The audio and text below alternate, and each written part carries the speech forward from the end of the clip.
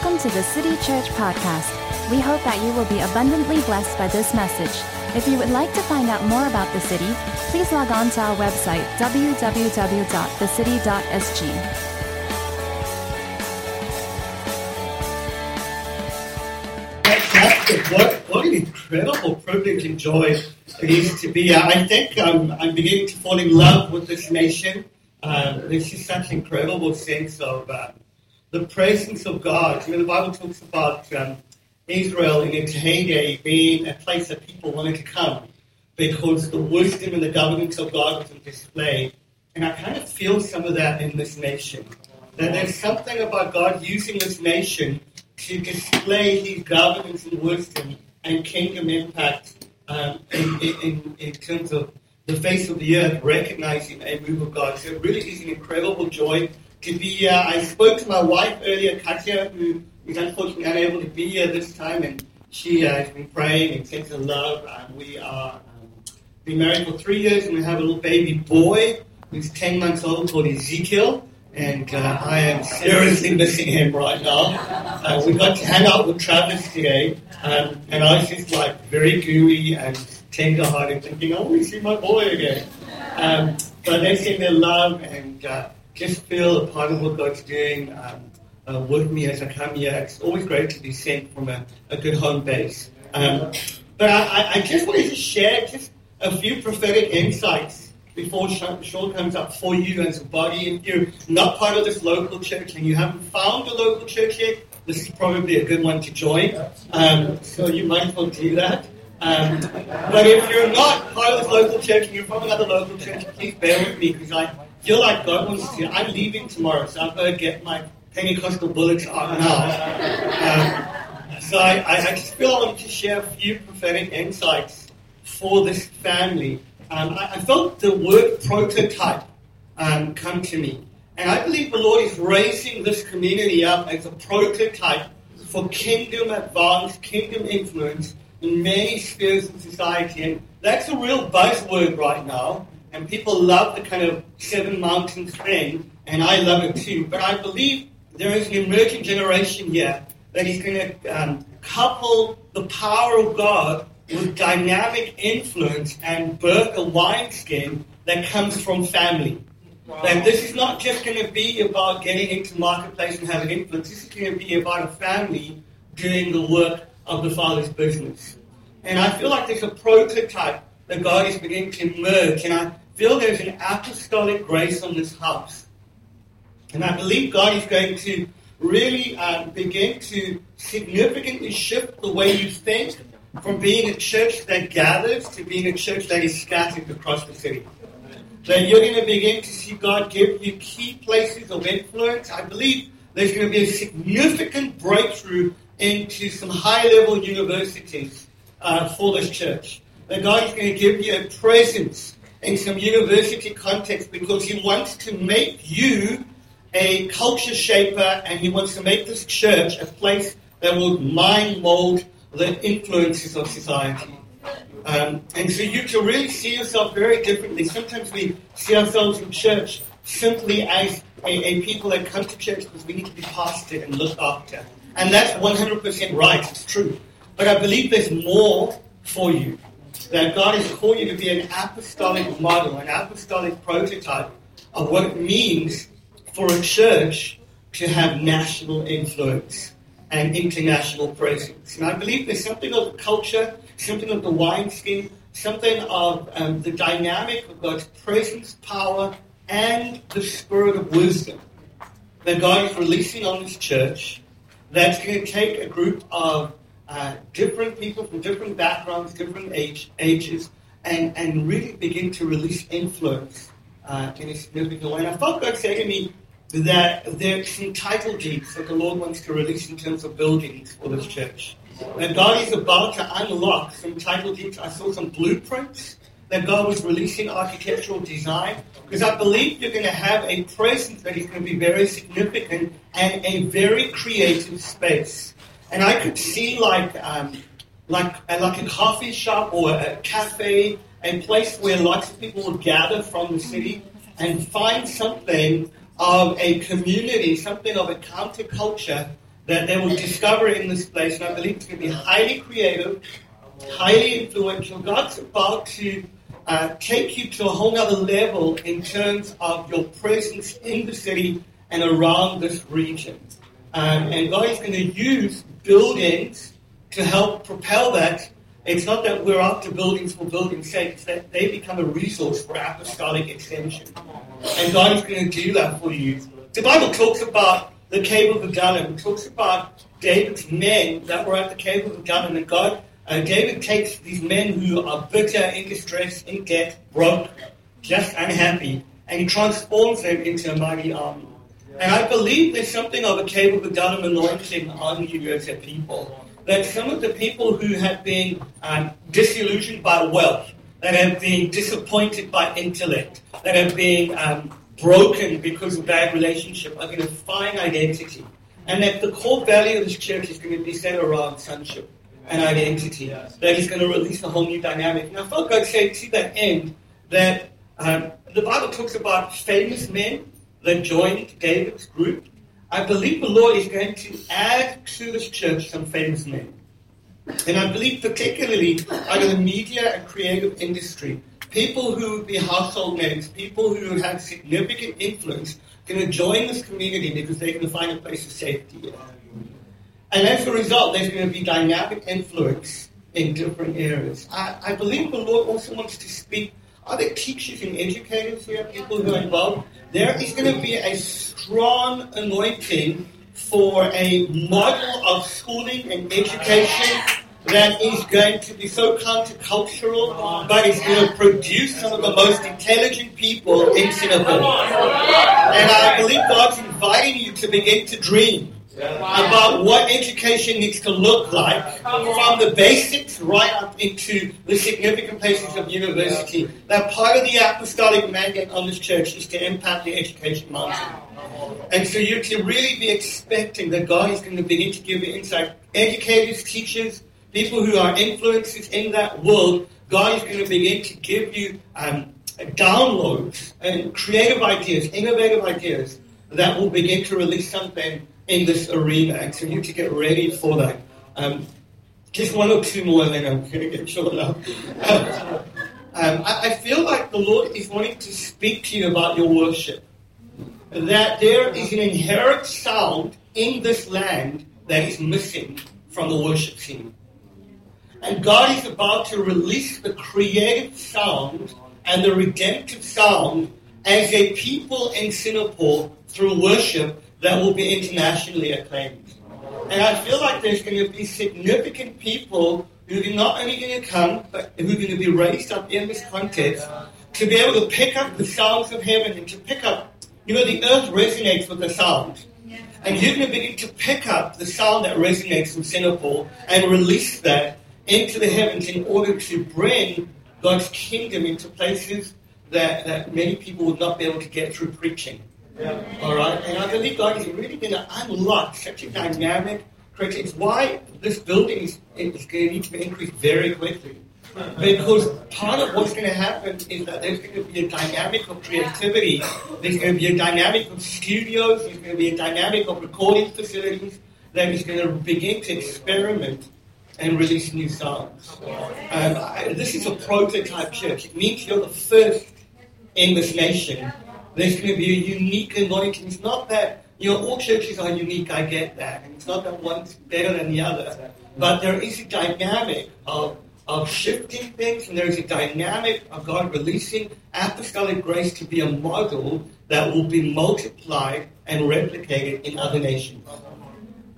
This church is going to be known as an apostolic hub. And I felt to that end, this is really out there, so I'm just going to throw it. I could see like a block of flats, places where people are going to be staying. And it's like God is going to give you building spaces where people can stay, because there can be a number of people coming from different nations to learn and be trained and to be released from this house. And I believe there is going to be some kind of training facility that is going to reshape the way we do mission. It's going to reshape the way we release people. And I believe part of it's going to be high-level skills training that will release an ability for people to walk in the kingdom in professional arenas. So where people have gone to Bible schools, where people have gone to supernatural training schools, and that's all good, there's going to be an added dynamic that's going to cause people to understand favor and how to live in the realms of God's favor in order to use their skill for kingdom influence. And I feel like there's going to be a formalized training facility that God is going to give you in terms of an apostolic base, in terms of an apostolic resource that will see many people come, get skilled, many people come and be upskilled by some of the best training facilitators even in the world. And it's going to be recognized even by secular institutions. And it will release a generation who understand favor and who understand their place in governing on behalf of God's kingdom. And so I just want to say to you, this is no small work. This is no small work.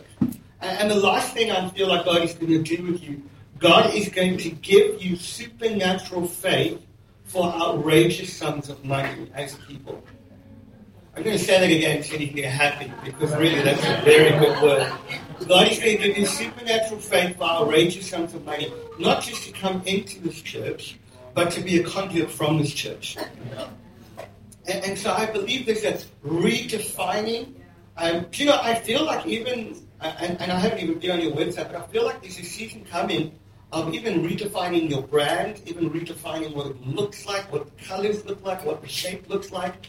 Because in this next season, God is going to sharpen who you are so that you will be a significant voice that speaks over the loudness of the noise that has been in the city for so long.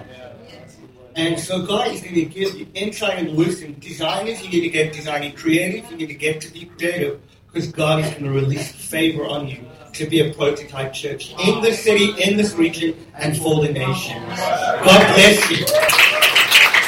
Amen. Well, thanks again. That's an awesome word. Yeah. We believe. Amen. Amen. Well, we're honored this evening of Shawn Bolz. I think it's the third time with the city this time around, and we haven't had much guest speakers in the last few years, and so it's either Shawn or Steve Choi. So Shawn's back, and I was so honored to have him on a Friday evening. So please help me put our hands together and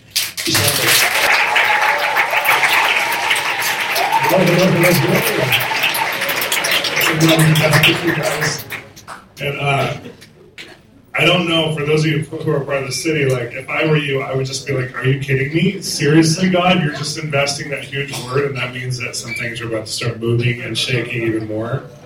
And I know Julian is not just by reputation, but by friendship, and he's had a deep impact on our lives, and my wife and I and some of our dear, dear friends. And his words, though they may sound generous and big, are true, and God wants to take us beyond what we could hope for or imagine. And so I felt like that was a real installment for your team. And we have to really learn how to partner with those installments. And I trust this leadership team, and I know you will. So we're going to be back. My wife was going to come with me on this trip. And she couldn't at the last minute. We're actually buying a property in Los Angeles right now, which is awesome. And that's a rare thing to do for people who aren't from LA to buy property there, because it's so expensive and incredible. And so we waited for 10 years, and it's opened up, which is just a God story. But she had to be there for the close. And so I came without her, so you're going to meet her this time. She's definitely my better half. She's not only better looking, but she's more, fun and funny and all those things. But my wife and I recently, in January, we gave our church over to our best friends. And we're still on staff there. We're still working and overseeing the whole church and the mandate for the entertainment church in Los Angeles. But we started our ministry. We actually had to get separate even office space because our church, LA has a space issue. I don't know if you know that. And so our church is like this. It's just, it's 7,500 square feet, and there's even our pastors don't have offices. So we ended up getting an office space with Heidi Baker, if you know who Heidi Baker is. And Heidi and her team moved out, and we occupied the whole office space, and it's really sweet because she said, we invited you here because we wanted your anointing. And I'm like, no, I want your anointing. I want you. And we've been a part of Ira's sister friendship for 13 years or so. And my wife and I just want to invite you to become just connected to us through our Facebook page and also through bolzministries.com, because we're doing a lot of media. As a matter of fact, I just started hosting a couple shows, but one of them I'll tell you about is on Daystar. I know you get Daystar here in Singapore, which is cool, and it's called Dreams and Mystery. Some of you might have heard of this. It was John Paul Jackson, the late John Paul Jackson. He had a show, and they were about to kill the show, and we had a divine appointment, and they were like, "You're supposed to do this," and I'm like, "I don't know if I want to do a teaching show on Christian television." And then I went there, and it's a whole God story, and I had such a good time. So I've hosted in season 4, which launches next month, even here. I've hosted 6 of the 8 or 9 episodes for season 4. It's a smaller season, and the next year we'll be hosting again. So you can get connected to us through that too. And I just love what media does and how it connects us to each other's hearts. But I'm doing some controversial subjects on Dreams and Mysteries, like the cloud of witnesses. What are people who've gone on to be with Jesus doing? You know, and how do we support and believe and recognize that they're still alive? You know, those who moved on and knew Jesus are still alive in Christ. So that kind of show is going to be super fun and super controversial. And which is really, I'm not into controversy, but I like these kinds of subjects. I like thinking about eternity a lot. And especially eternity with Jesus and eternity with those we've lost. You know, it's going to be so beautiful. So Dreams and Mysteries, you can also watch it online on YouTube, and you can look at the YouTube channel. But I just want to give you some outlets on how to stay involved with each other. And my latest project, which literally got shipped to my house while I'm here, is a children's curriculum, for hearing God. And so it's for 7 to 12-year-olds. And I grew up, like Julian, I got saved at 3 or 4. And I was filled with the Holy Spirit right away. And my sister and my family, we just all got wrecked by God's love. I heard a little man would live in my heart if I would invite him in. So I walked around like this and talked to him. And my mom said, "What are you doing?" I said, "I'm talking to Jesus. I want to make sure he can hear me." And she said, "He can hear you. You're okay. Like, just talk." And so I almost had like a crick in my neck, you know, like a deformity. But for the mainly 7 to 12, it's such an identifying age for kids. It's where they build the most identity. And neurologically, there's the most neurons firing off between 9 and 12 of any time of your entire life, especially 12 itself. And I think it's interesting that Jesus emerged at 12 years old and came to the temple. It was the first time we see him as a little kid come out and do something, serving the Father. And I think that's such a key time. So we did our first curriculum for children for that age group, and it's beautifully done. I had an illustrator who did a Pixar internship and he works on feature films. I pulled him out of one of the feature films, and he shared time with our project. And it's kind of like Pixar meets Japanimation or manga. And so it's a really fun little book series, full color. And then we have a workbook and we have a study course that we did. I told the team as soon as I wrote the book, I said, we have to do more because we need to get churches and homeschools and just all, you know, these kinds of groups a tool. And then they said, what kind of tool? And I told them, they're like, we don't do that. I said, we're going to. So we got all kinds of really good people involved, and it took us all year. So we just are now finished with it. I did all the approvals for the workbook and the study guide before I got here. Why am I telling you this? Because we're living in the generation of children that are some of the most powerful kids who ever have lived on the face of the earth. And they're going to change everything. And so we need to partner with that. And so our ministry decided not to just go after the baby boomers or just the millennials, but actually look at these little kids who are actually some of the most empowered, connected, a little bit entitled, think they're going to change the world. They probably will, generation. And my daughter, Harper, she's 3 years old, and Julian prophesied over her. He doesn't know her, but he prophesied over her and said, she's so powerful that she'll probably lead the United Nations or something. You know, he made a joke, and he had no idea how powerful. My little girl can literally lead any group of people, including adults, and her agenda. She comes in, and I'm like, there's Alpha, and then there's Alpha Plus. And she's like, Alpha Plus. And so my wife and I are like going, God, give us the tools. Give us the skill set to train this little girl. And so an example is the other day, right before I got here, I made a fort for her. And made it out of blankets all over the living room. It was just this huge fort. And her sister got up from her nap, who's 20 months old, Hartley. And so Hartley gets up, and she's so excited. She sees the fort. She runs in, and Harper pushes her down. I've never seen her push anyone down. She pushes her, and she's like, no, it's my fort. And I'm like, no, you do not do that to your sister. And I'm like, Harper, think about what you just did. And Hartley was devastated that she wasn't going to get a share of the fort. So Harper goes, no, I'll fix it. I'll go build her a fort. And she grabs a pillow and a blanket, and she puts the blanket on the pillow, and she goes, that's Hartley's fort. And I said, look at your fort and look at hers. Tell me the difference of these forts. And she's like, it's a good fort, Dad. So, that's my daughter. But she's actually very nice to her sister. That was a one-time thing. Well, I'm going to talk to you tonight and just use our time wisely, because I know we don't have a whole lot of time, and I want to make sure to install this with you. But I really, really love monarch butterflies. Have you guys ever seen monarch butterflies? So they're beautiful butterflies that are from South America that go all the way up into North America. And they have a very distinct pattern. And I love them because I grew up on an Air Force base in Santa Maria, California. And for about 4 or 5 years, my dad was stationed as the chief engineer there. He was a colonel. And there was these paths that you could walk on only on the Air Force base where the monarch butterflies would migrate through. And there would be millions, literally, that's not an exaggeration, millions on eucalyptus trees that would line these paths for about 6 miles. And so we as a family would take a walk down here, and they would fly all over you, and they would hit you to just beautiful kind of orange and brown colors. And they were named the monarch butterflies because I can't remember who named them, but it was about the royalty of what they saw when they saw this kind of migration pattern. And so I remember just walking through and having butterflies tickle you and like land on you and just fly through you, and you just couldn't walk without getting hit by 100 butterflies, and it was so magical.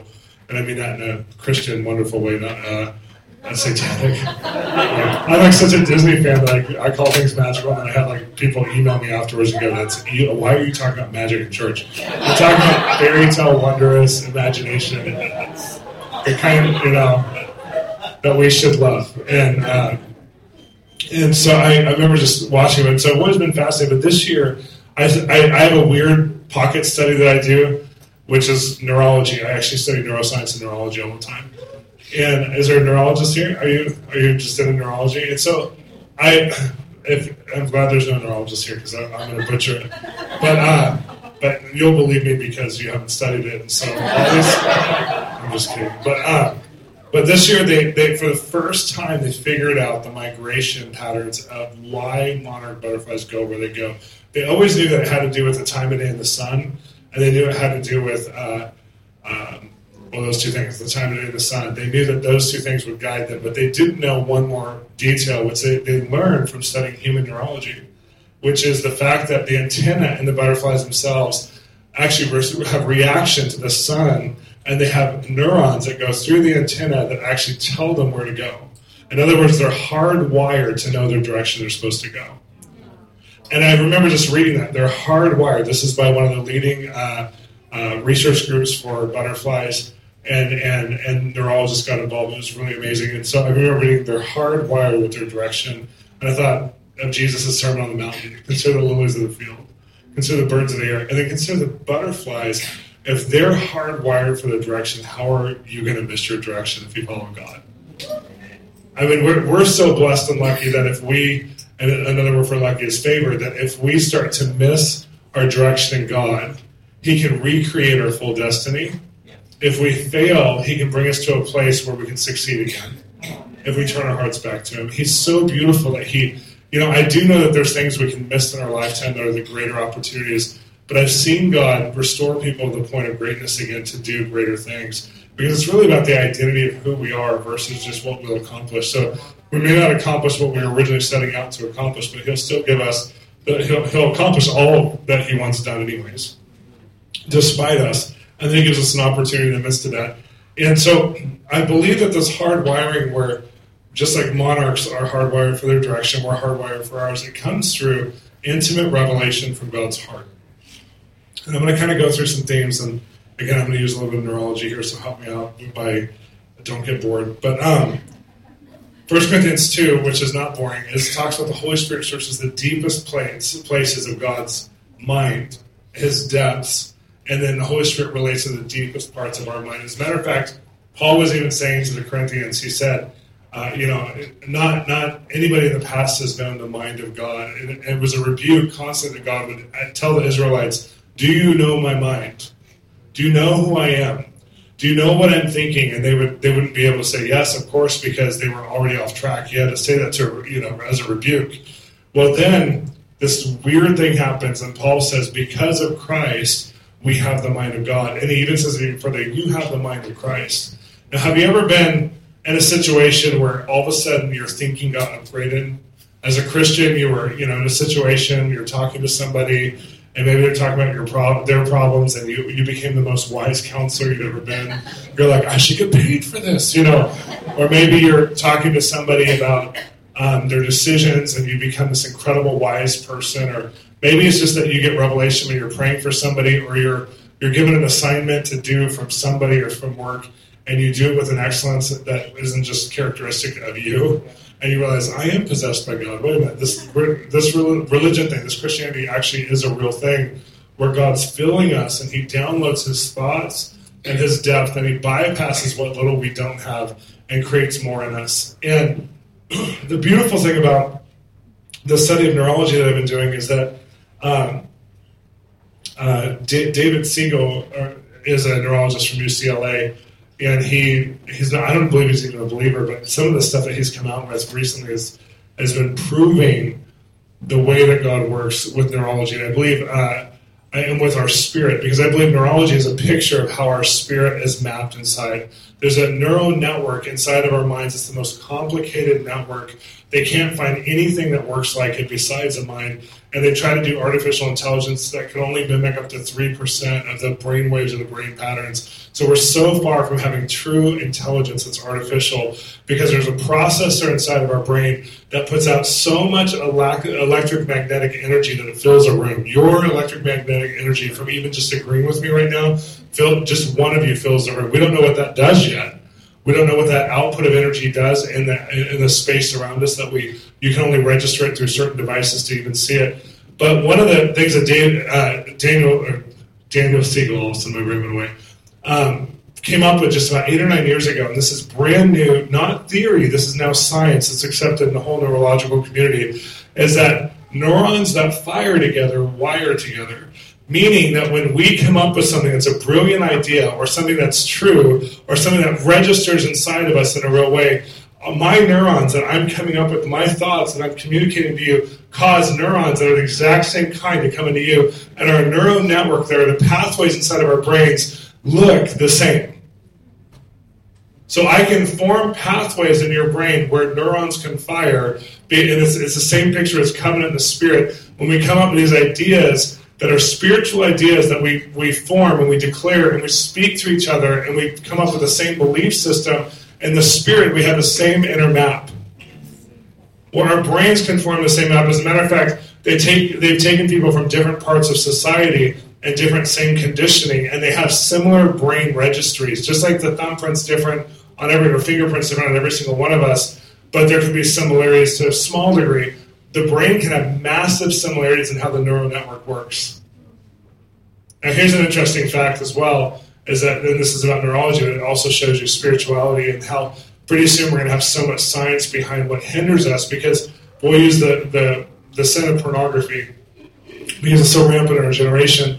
And sometimes when you even say the word pornography, people go, because it's just such a dark thing. It is literally a dark thing. When you look at pornography, it darkens a part of your frontal cortex, which is where your creativity, your reasoning, your entrepreneurship, and your relation connection is. And it can dampen up to 70%, which means your neural network goes dark and the neurons can't fire in that area where they're looking for other pathways. They're getting rerouted. And so your creative center is actually substituted by a false pleasure center that numbs you or darkens you or creates disconnect between you and the world around you. And so pretty soon, there's going to be people who aren't just fighting for right and wrong, like, I better give this up because it's wrong. They're going to be fighting for full capacity in their neural network. And they're going to say, wait, I can say no to sin because I now know what it does to me, and I love who I am without it. It's a way different choice than just going, it feels right, but it's wrong. I don't know, is this really that wrong? Well, when you understand part of you is not functioning, that you actually respect, like, and value, and especially in regards to other relationships to other people, you'll start to actually go, yeah, I don't want this anymore. spiritually we're going to start to come to the same conclusions, because just like we can now register that in the brain activity, spiritual activity gets dampened by sin as well. Like those spiritual neural network inside of us also gets dampened. Now, I only bring that part up because it gives you a framework for when God gives us his mind, he's literally wiring us to the same thought patterns that are inside of him. He's given us the depths of his understanding and connective ability for what he's originally thought over humanity.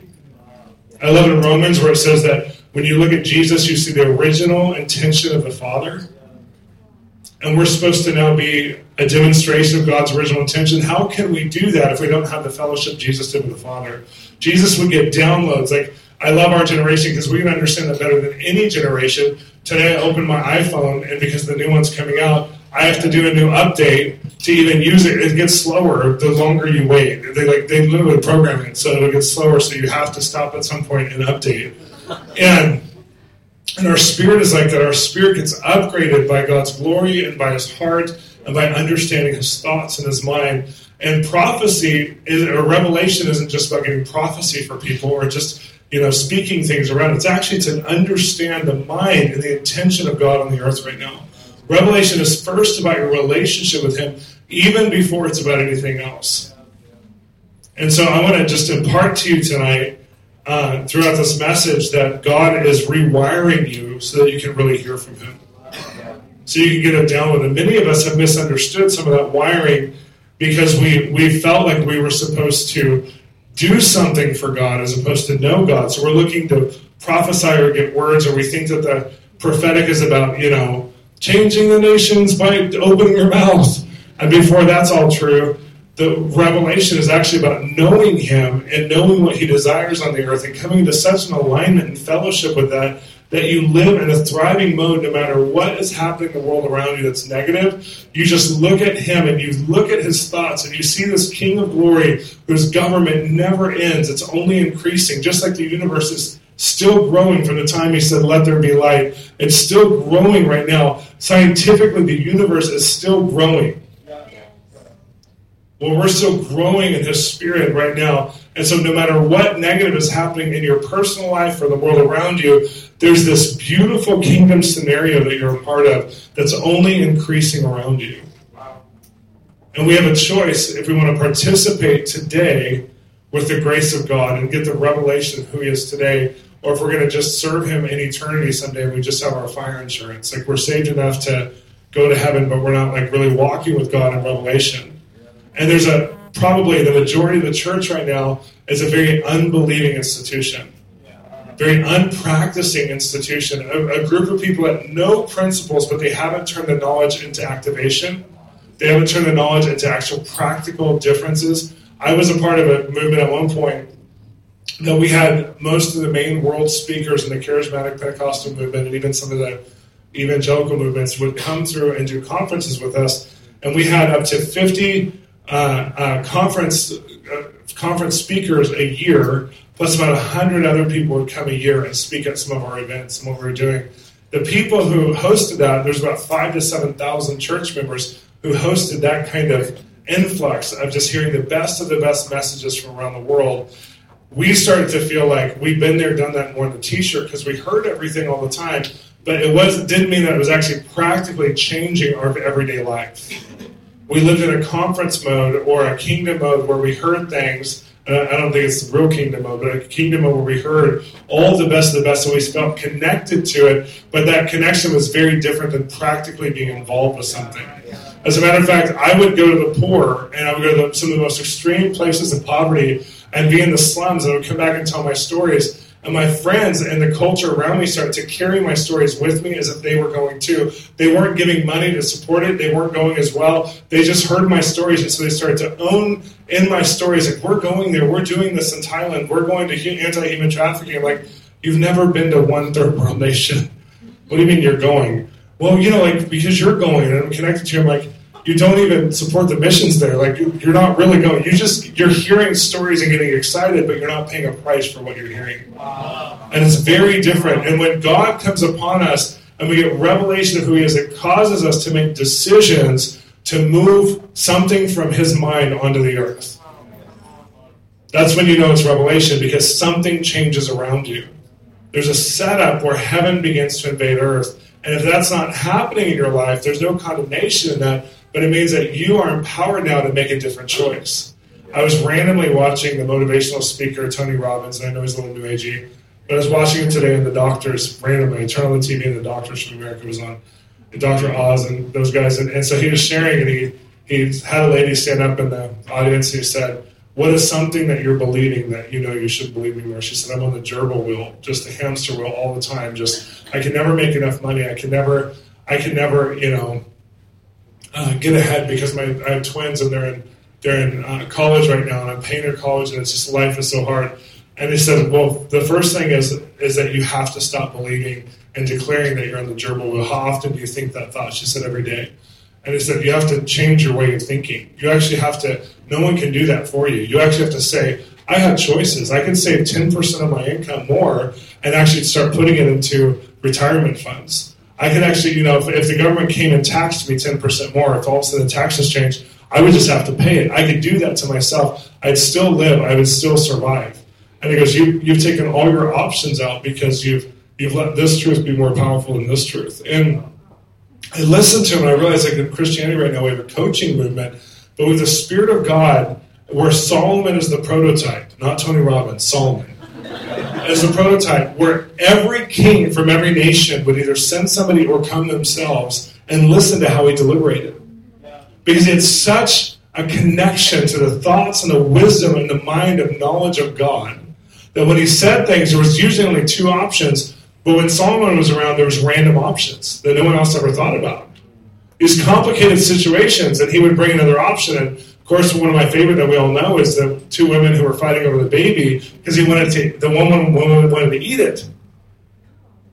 And he says, well, why don't you tear the baby in half, and then you can have one half, you can have the other half. And the real mother says, no! No one ever thought that would be an option. It's like the worst option ever. But he challenged the heart to find out who the mother who really loved this child was. And I love that it was a love challenge, because Solomon actually did that quite a bit. Can you imagine that your sayings, Solomon's sayings, were so impactful to the whole world around him, not just Israel, that they became the sayings of the world? We say things like, I hope that happens, knock on wood. These stupid sayings that are around the world that almost every culture has in common. Can you imagine the sayings that you say? Every birthday card that you were writing, you'd write a little quote of wisdom from Solomon. That's how it was in society. The mothers would tell their sons, and they'd say a saying, and it was Solomon saying. Over 2,000 sayings of Solomon were the worldwide sayings. He was the most dominant expression of wisdom, not only in his generation, but for generations to come for so long. And he was a picture of somebody who was given the wisdom of the mind of God in his generation, where even the pagan queen of Sheba came and gave a portion of her wealth because she was so impressed. Kings would know when they came to bring something of value, and it says that she kept sending her wealth even after she left. She kept sending the most expensive spices to keep supporting Solomon. He did not need her wealth, obviously, but she kept giving it, because we think that, the way that we're going to get evangelism is going to produce the fruit, and the fruit is going to create finances to more evangelism or whatever. It's actually not quite like that. In every move of God I've been a part of, where I've seen a lot of money come in, we were part of the Vineyard movement, and there was a lot of money and power, and a whole music industry was given over to the church for the first time in history, and the Vineyard was dominating the early Christian music scene in the 70s and 80s. And watching that happen, God had a destiny for that Jesus people movement that was several million people were about to get saved. And he used music as the conduit, or as the place of connection for humanity. So he poured millions of dollars of resources into music and gave technologies that were new that the church had never had before. As a matter of fact, the one who led the Vineyard movement was John Wimber, who was one of the original Righteous Brothers and wrote songs like Tequila. Do, do, do, do, do, do, do. He wrote that and sold all those songs when he got saved. And so he had an understanding and an expertise in his field and brought that into the church. As a matter of fact, when he was about 10 years into the Vineyard movement, the Beatles asked him to be their manager because they were going to do a comeback. So you have someone like that who gets saved, into the church and has the mind of God and starts to see what God wants to bring before the revival. Before millions of people got saved, he started to see what needed to happen in society and how the church had to reform to even become ready, because the church at that time, for the most part, didn't even believe in having a band type worship experience. The majority of churches were stuck in organ days. Can you imagine if that was your main expression? There's like 2 of you who might like that in the whole room. There's a few people who are like, I just don't like that rock music in church. But the majority of us are like, thank God for drums in church. They were Satan's instrument in the 70s. And then people like John Wimber and others who were in the music industry came in and said, no, it's not Satan's instrument. All instruments are from God. It's the people who are satanic. Not the instrument itself. Well, we're in another generation where we've never had a leap of technology. We live in such a special time, and sometimes I just pinch myself. I'm like, we live in the most unique, spectacular time. The internet, I do courses all the time for third world nations on Skype. I train people around the world in transformation theology and the prophetic, and I can prophesy because I can see through my screen them. I can prophesy or speak words of encouragement or do coaching or counseling over internet. As a matter of fact, I'm only traveling 12 times next year for ministry. But the majority of what we're doing is going to be through media because it's so much more effective and I don't have to leave my family. I like being with you, but not that much. But we live in such a special time, and what God's looking for as he's raised up these special technologies, these advancements to where we can have true unity over the entire world, these wonderful technologies and inventions that are only getting more and more intense, to the point where I've been in some rooms with augmented reality where you put on glasses and then your friends in Germany put on glasses and they're sitting across from you now in the same room. So they're creating cafes that look the same in their city and in your city, and then you have an empty seat across from you, and when you sit down and put the glasses on, they're right there, but the whole world's still around you. It's not virtual reality. It's just augmented by the glasses, so they're in the same room for eating at the table with you. I don't know how that'll work here. If you all put on augmented glasses, I'll come speak to you. I don't know how it'll happen. It'll be a new form of spirituality, We live in a really special time, and God chose to invest you in all the generations you could have been born in now. And we're actually the most empowered generation. We have the most tool sets on living a connected spiritual life that there ever has been. So we really don't have a lot of excuses. We have to just change our inner monologue, our inner dialogue with ourselves. Because you are your own best discipler. The Holy Spirit within you will empower you, and when you decide to make a choice, it's way different than someone makes it for you. As a matter of fact, when people prophesy to me, and it happens because I train in the prophetic, so people take a lot of risks on me. Whether it's other prophetic people, whether it's other apostolic type leaders, or whether it's other people I'm training, I get a lot of words from a lot of people. And I don't know if I just have the word safety over me, like I look happy and I'll never hurt your feelings or something, but I get a lot of words. And I actually got to the point where I don't believe. This is the longest twist I've ever had to do. It's a half an hour later, I'm still twisting. Okay. But I don't believe words at face value right when I get them. I have a little bit of unbelief struggle. And I've learned that when God speaks to me, I believe it the most when he speaks directly to me. It takes me a while to believe other people's words to me. As a matter of fact, my wife is a words of affirmation, love language person.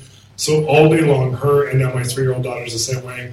Tell me how much they love me, how handsome I look, how wonderful I am, what they love the most about me. My daughter all the time, she looks at me, 3 years old, and goes, I'm into you.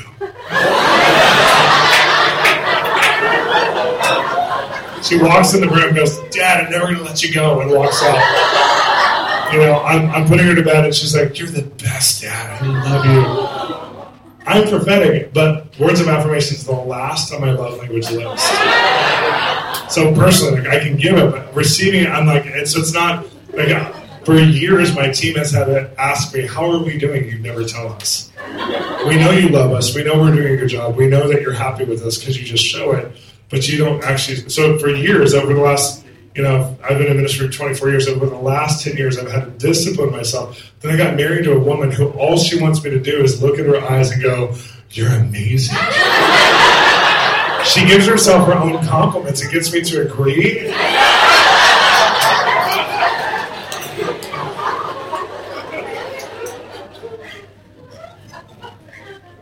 And for me, what I've seen even with my wife is like we actually are our own best source of encouragement. We really are. And if your inner dialogue isn't encouraging yourself or developing yourself, then you'll look for the world around you to fill that void. So if God's relationship with you doesn't define you, that's where revelation comes in. He wants to speak to you that he thought of you for millions of years before you were ever created. And is giving you an opportunity to hear those thoughts that never run dry on encouragement. Because he's the ultimate words of affirmation person. He's the ultimate of saying, I thought of you, each one of you, for an infinity amount of time before I ever placed you in your mother's womb. And I had desires. And I look at you, and just like John the Baptist, when he baptized Jesus, and Jesus comes up out of the water, this is what the scripture we think it says, because this is how the church has programmed us, and I'm not saying any particular church. It's, this is my beloved Son, whom I find great pleasure. And when you hear that, what that's saying is, he's done a lot for me, so I can trust him with a lot, because he's so obedient.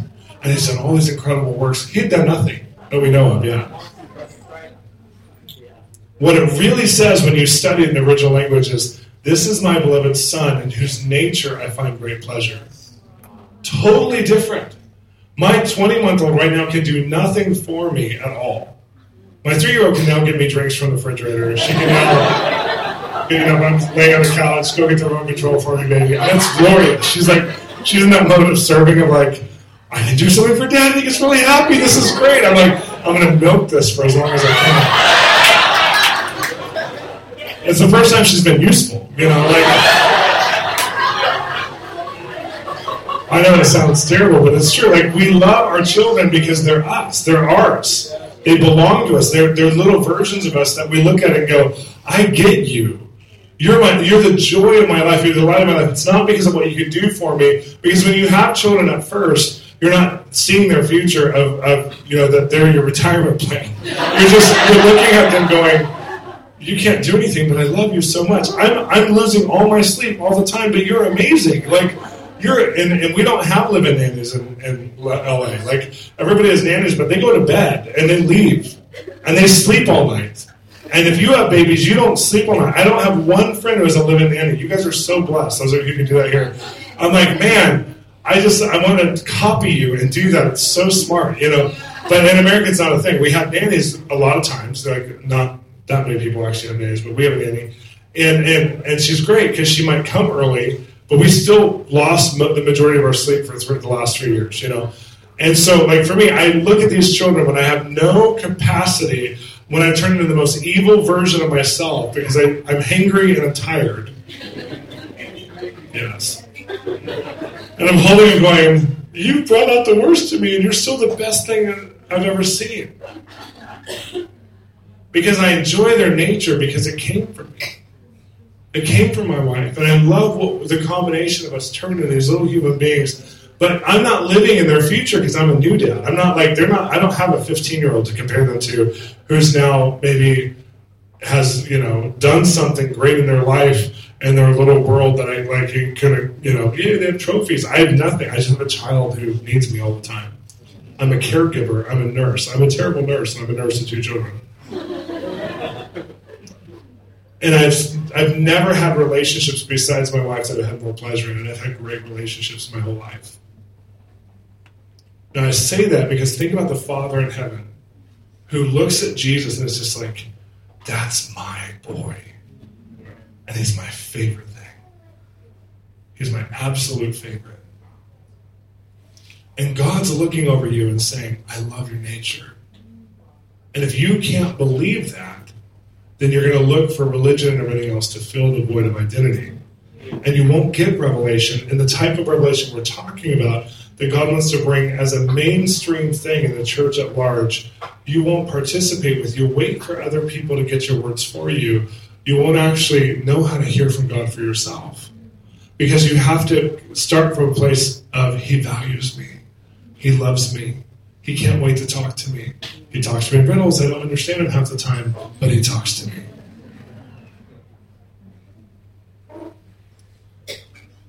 I love God's thoughts because the way He thinks. Have you ever gotten into somebody's mind and it's like you have to go to their school to understand them, especially women? My wife was like, she said, "You know what you should write?" I said, "What?" She goes, "Your next book is on translating God." She goes, "Your next book should be translating women." And I said, "That will be a huge book, bigger than an encyclopedia, and it will be blank, and it will say 'just kidding' on the first page."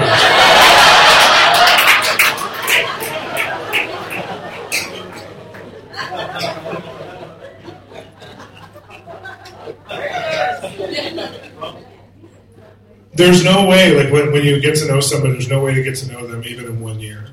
It takes time. It takes real time. When you love someone, it takes time to develop who they are. My wife and I still find out things about each other all the time. We catch each other sometimes. My wife will say, "Oh yeah, Shawn's favorite thing is this." I'm like, "No, it's not. Wait a minute. Why do you think that's my?" And we'll go back and forth. Like, wait a minute. Like, we're still getting to know each other. And I love how Revelation works because in my experience, I'm prophesying more powerfully to the people I'm connected to than the people I'm not connected to.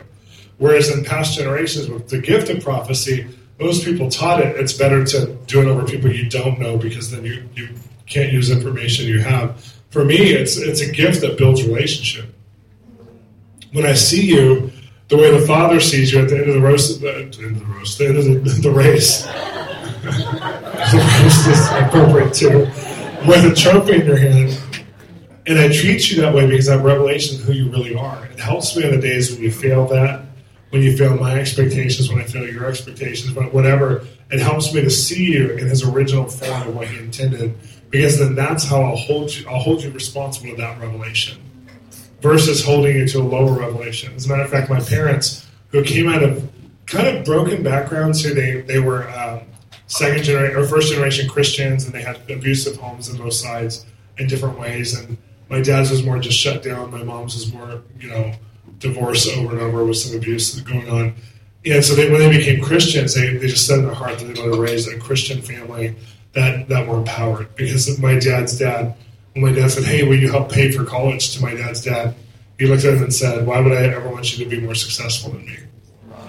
And he was a mechanic, like a really low blue-collar job. And so my dad got drafted into the Army, but secretly went and signed up for the Air Force the same day. So when he got the draft notice, so he could tell the Army he didn't want to go because the Air Force would pay for college. And so he went to college, and he has double masters, and he's doing great. But he started out like, oh my gosh! That immediately when his dad said that to him, by the time he was in the Air Force, just a few months later, he said, "When I have children, I'm going to pay for their higher education. It's going to be my joy to provide for them everything I couldn't do. I'm going to give that to them." Like, he just made this decision in his heart. My mom was the same way, where she just said, "We've had no emotional stability in our family. I'm going to provide an atmosphere of emotional stability." And then when they met us as little humans, when they met us, they started to dream, what are they going to be like? What are they going to do when they grow up? What do they want to do? What is their contribution to the world? So they were already living in a revelation of who that we were, and already planning their life resources to make us who we were. And that's how the Father is. So for me, with Harper and Hartley, one of the greatest joys is helping give them life experience. And one of the worst frustrations is not knowing that they're not mature enough for some life experience yet. And so, we take them to Disneyland one time. We had an anniversary/birthday trip. It was my birthday. Then our anniversary was a couple days before my birthday.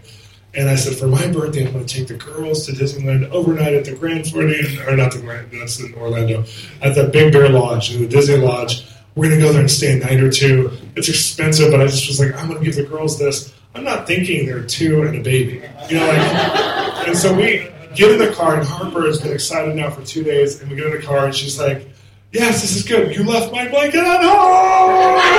And she melts down all the way, and then Hartley, for whatever reason, who never cries the whole way. We had to stop. It only takes 45 minutes to get there. We had to stop 3 times, I think, to just try and manage them. It took us 2.5 hours to get to Disneyland. And I have it on video because it's so funny. At one point, Sri and I just start laughing, and I'm showing them on video screaming at the top of their lungs. I'm like, you guys, we're going to Disneyland. And their capacity as little humans is this big. So we already blew their capacity by telling them we're going anyways, which we didn't realize we're rookies, So we get down there, and by the end of the first day, we even went to a character dinner where my daughter's hero is Minnie Mouse, still, to this day. And then he comes to the table, and they're so excited. When she leaves, they don't realize they can't call her back by screaming. And they both start crying. And they're like, why is she leaving us? We're her best friends. Like, you've told us this our whole life. Like, why is she leaving? And she leaves them, and they're devastated. And then we realized the next morning, we still had one more night there. We realized we should call the nanny. They've had a great day. That was great for them. Goodbye. We're going to be at Disneyland as adults by ourselves. And we're going to tell you one day that you were a little, like, your capacity was too little, and you couldn't be at Disneyland with us, and you're going to be mad at us. Because we're going to tell you about our anniversary trip where you ruined it.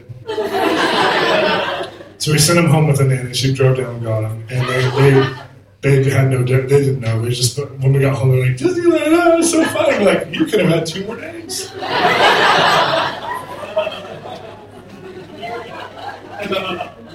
But in that, I started, as a father, I'm thinking of Harper at, 12 and thinking about what high school she'll end up going to. And then at 16, like, what sports she'll be in or what activities she'll be in that we can surround her with love and support for, and getting her a car at 16, and then at 18, sending her to college and figuring out I have to pay for college. I'm excited about that. I'm not like I have to pay for college. I'm like, I'm going to do work the hardest I can and save really well so she has nothing to worry about no matter what college she wants to go to.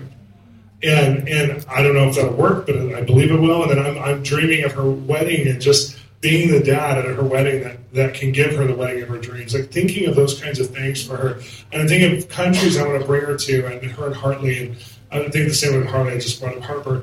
And thinking of countries that I'll bring them to, and places that I've been that were special to me, that I know will develop their artistic center, their creativity, their intelligence, and their world, citizenship. And just thinking of those things. But they're 3 and 20 months right now. And so I can't wait to give them the world, but their capacity is so small. I have to just give them bite-sized pieces I can right now. And I think of the father, I think of myself when my sisters and I were old enough to connect to my parents on a mature level where they're now our friends.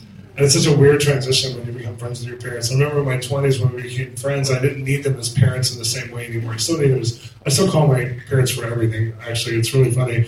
Hey, you guys, could you pray for us? We're going through this. We're like, yeah, no problem. And when your parents pray for you, there's nothing like when your parents pray for you.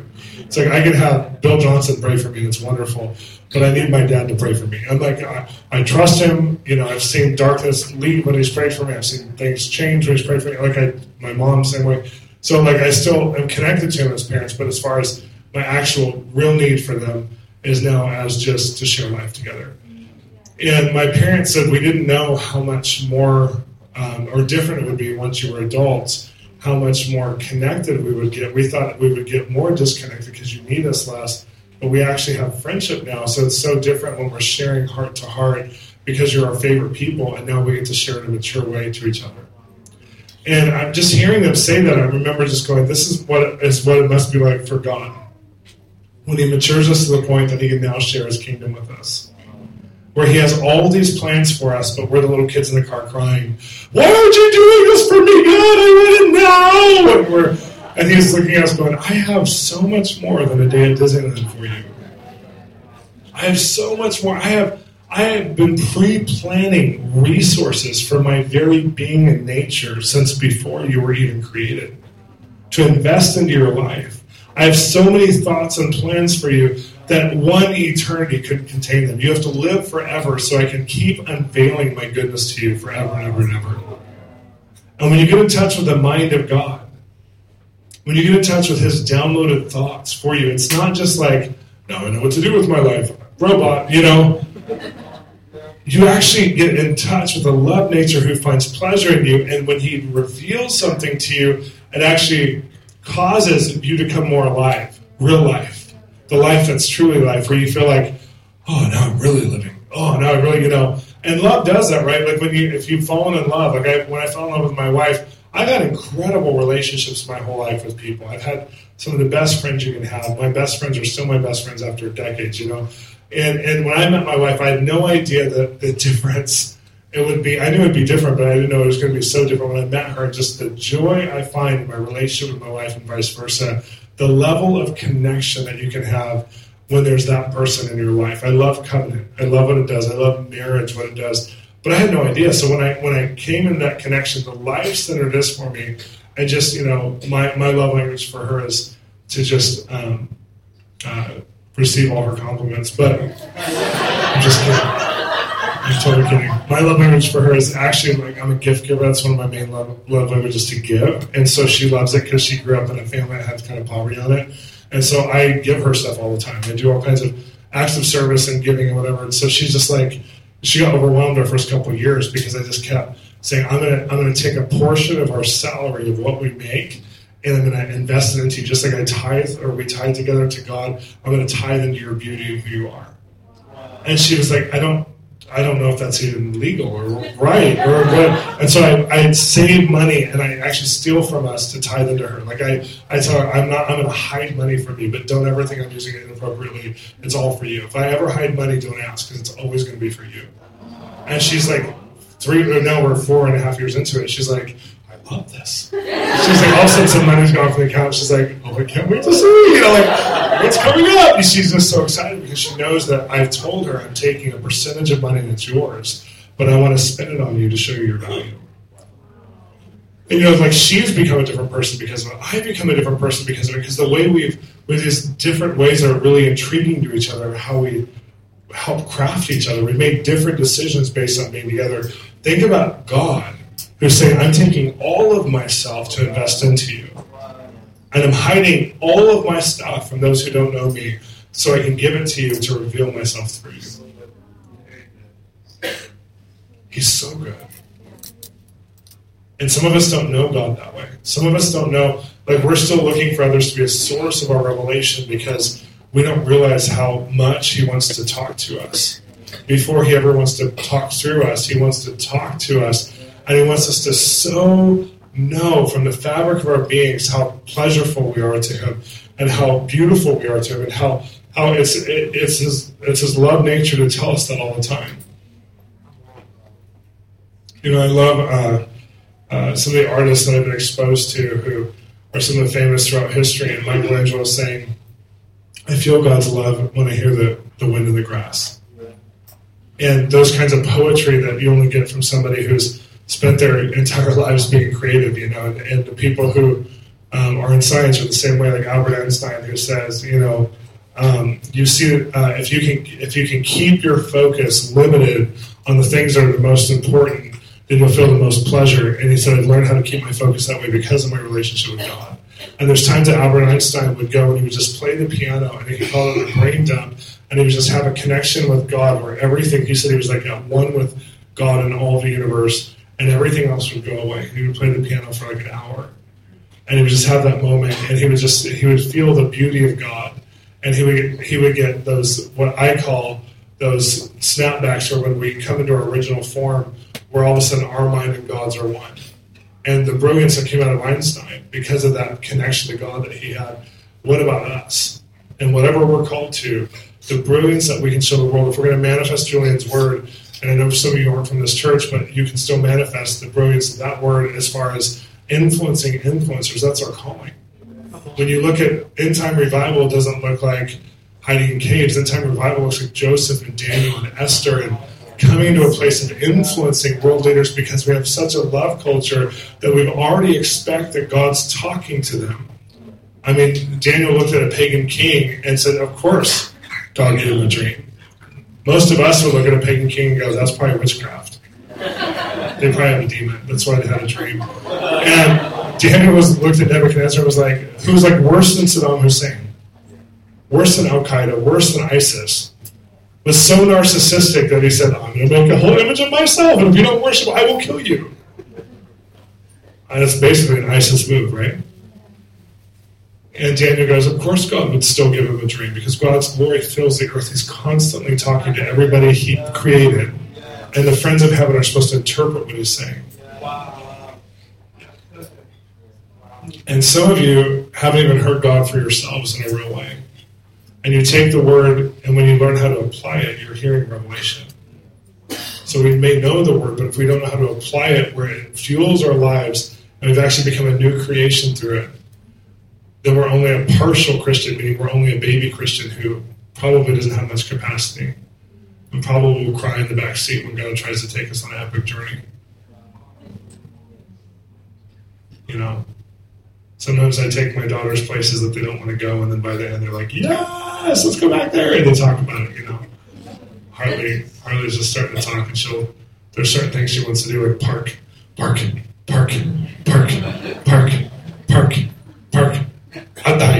Outside. And we look at her and just go, this is your world, you know how to say park, you made a connection to it, this is awesome. Let me take you to one of the best parks in Orange County. It's like one of the best parks in the world. I can't wait to take them. But right now, just driving there in an hour and a half of traffic makes me say, it's not worth it because you're going to cry.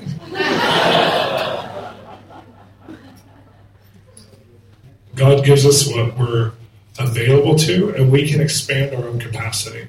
You're in charge of your own maturity. You can develop. You can decide. 1 John 2:20, says, you have an anointing that will teach you all things. You don't need any man to teach you. Now, this isn't about not being taught by man. This is about even if you're on a desert island, you can still develop with God. And so you have an anointing that will teach you. And so you need to be self-responsible, not self-reliant and independence, but self-responsible to grow yourself in the midst of community. And that's what Revelation is for in the first place. That you can see the image of God and develop into that for yourself. And then you get everybody else as revelation, and that helps empower you to take your own journey as well. But if you're looking for someone else's journey to inspire yours in a way that actually creates yours, you'll never have it because God already did that through the cross. So no one else's journey can create your journey. And revelation is given so that you can actually be empowered to create a journey with God, to create a history with Him. And so I'm going to pray for you tonight, and then we're going to do some prophetic stuff, but I'm going to pray for you for revelation to come on you in this way. And before it's a prophetic anointing, it's a revelatory anointing to know His mind. And so Holy Spirit, I just pray, God, even as we're here together, and even with Julian's word about this particular church being, and I just so believe that, just a place, an influence center, God. A place that would be what He used, mind molder and these kinds of things. God, I pray that, Lord, that you would influence us right now with a culture of your heart individually. We pray for 1 Corinthians 2, Holy Spirit, that you would search the deepest parts of the Father that we could have access to right now, that we're ready for right now, and relate those things to the deepest parts in us. And we pray, just as Paul declared over us, we have the mind of Christ. Would you give us your mind right now, Jesus? Even when you prayed in John 17, where you said, Father, I desire them to be one with us the way that we're one. Let them be one together and see us where we are. Lord, I pray that you give us your mind, that we'd be one with you. Not just figuratively, but that we would start to have your thoughts, your intentions, your desires. Lord, that we would navigate the world differently because of the love thoughts we hear from you.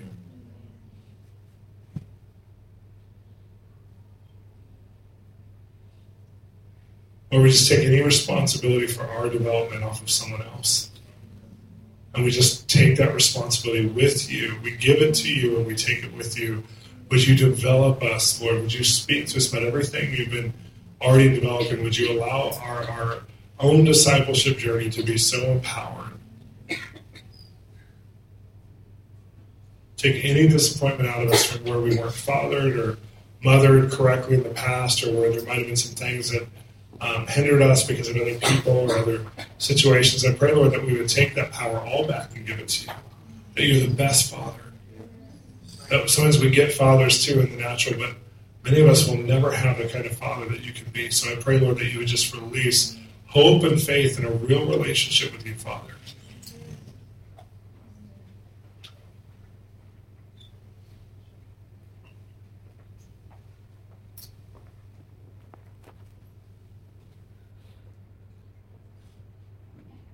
Amen. I can feel the Holy Spirit, and I feel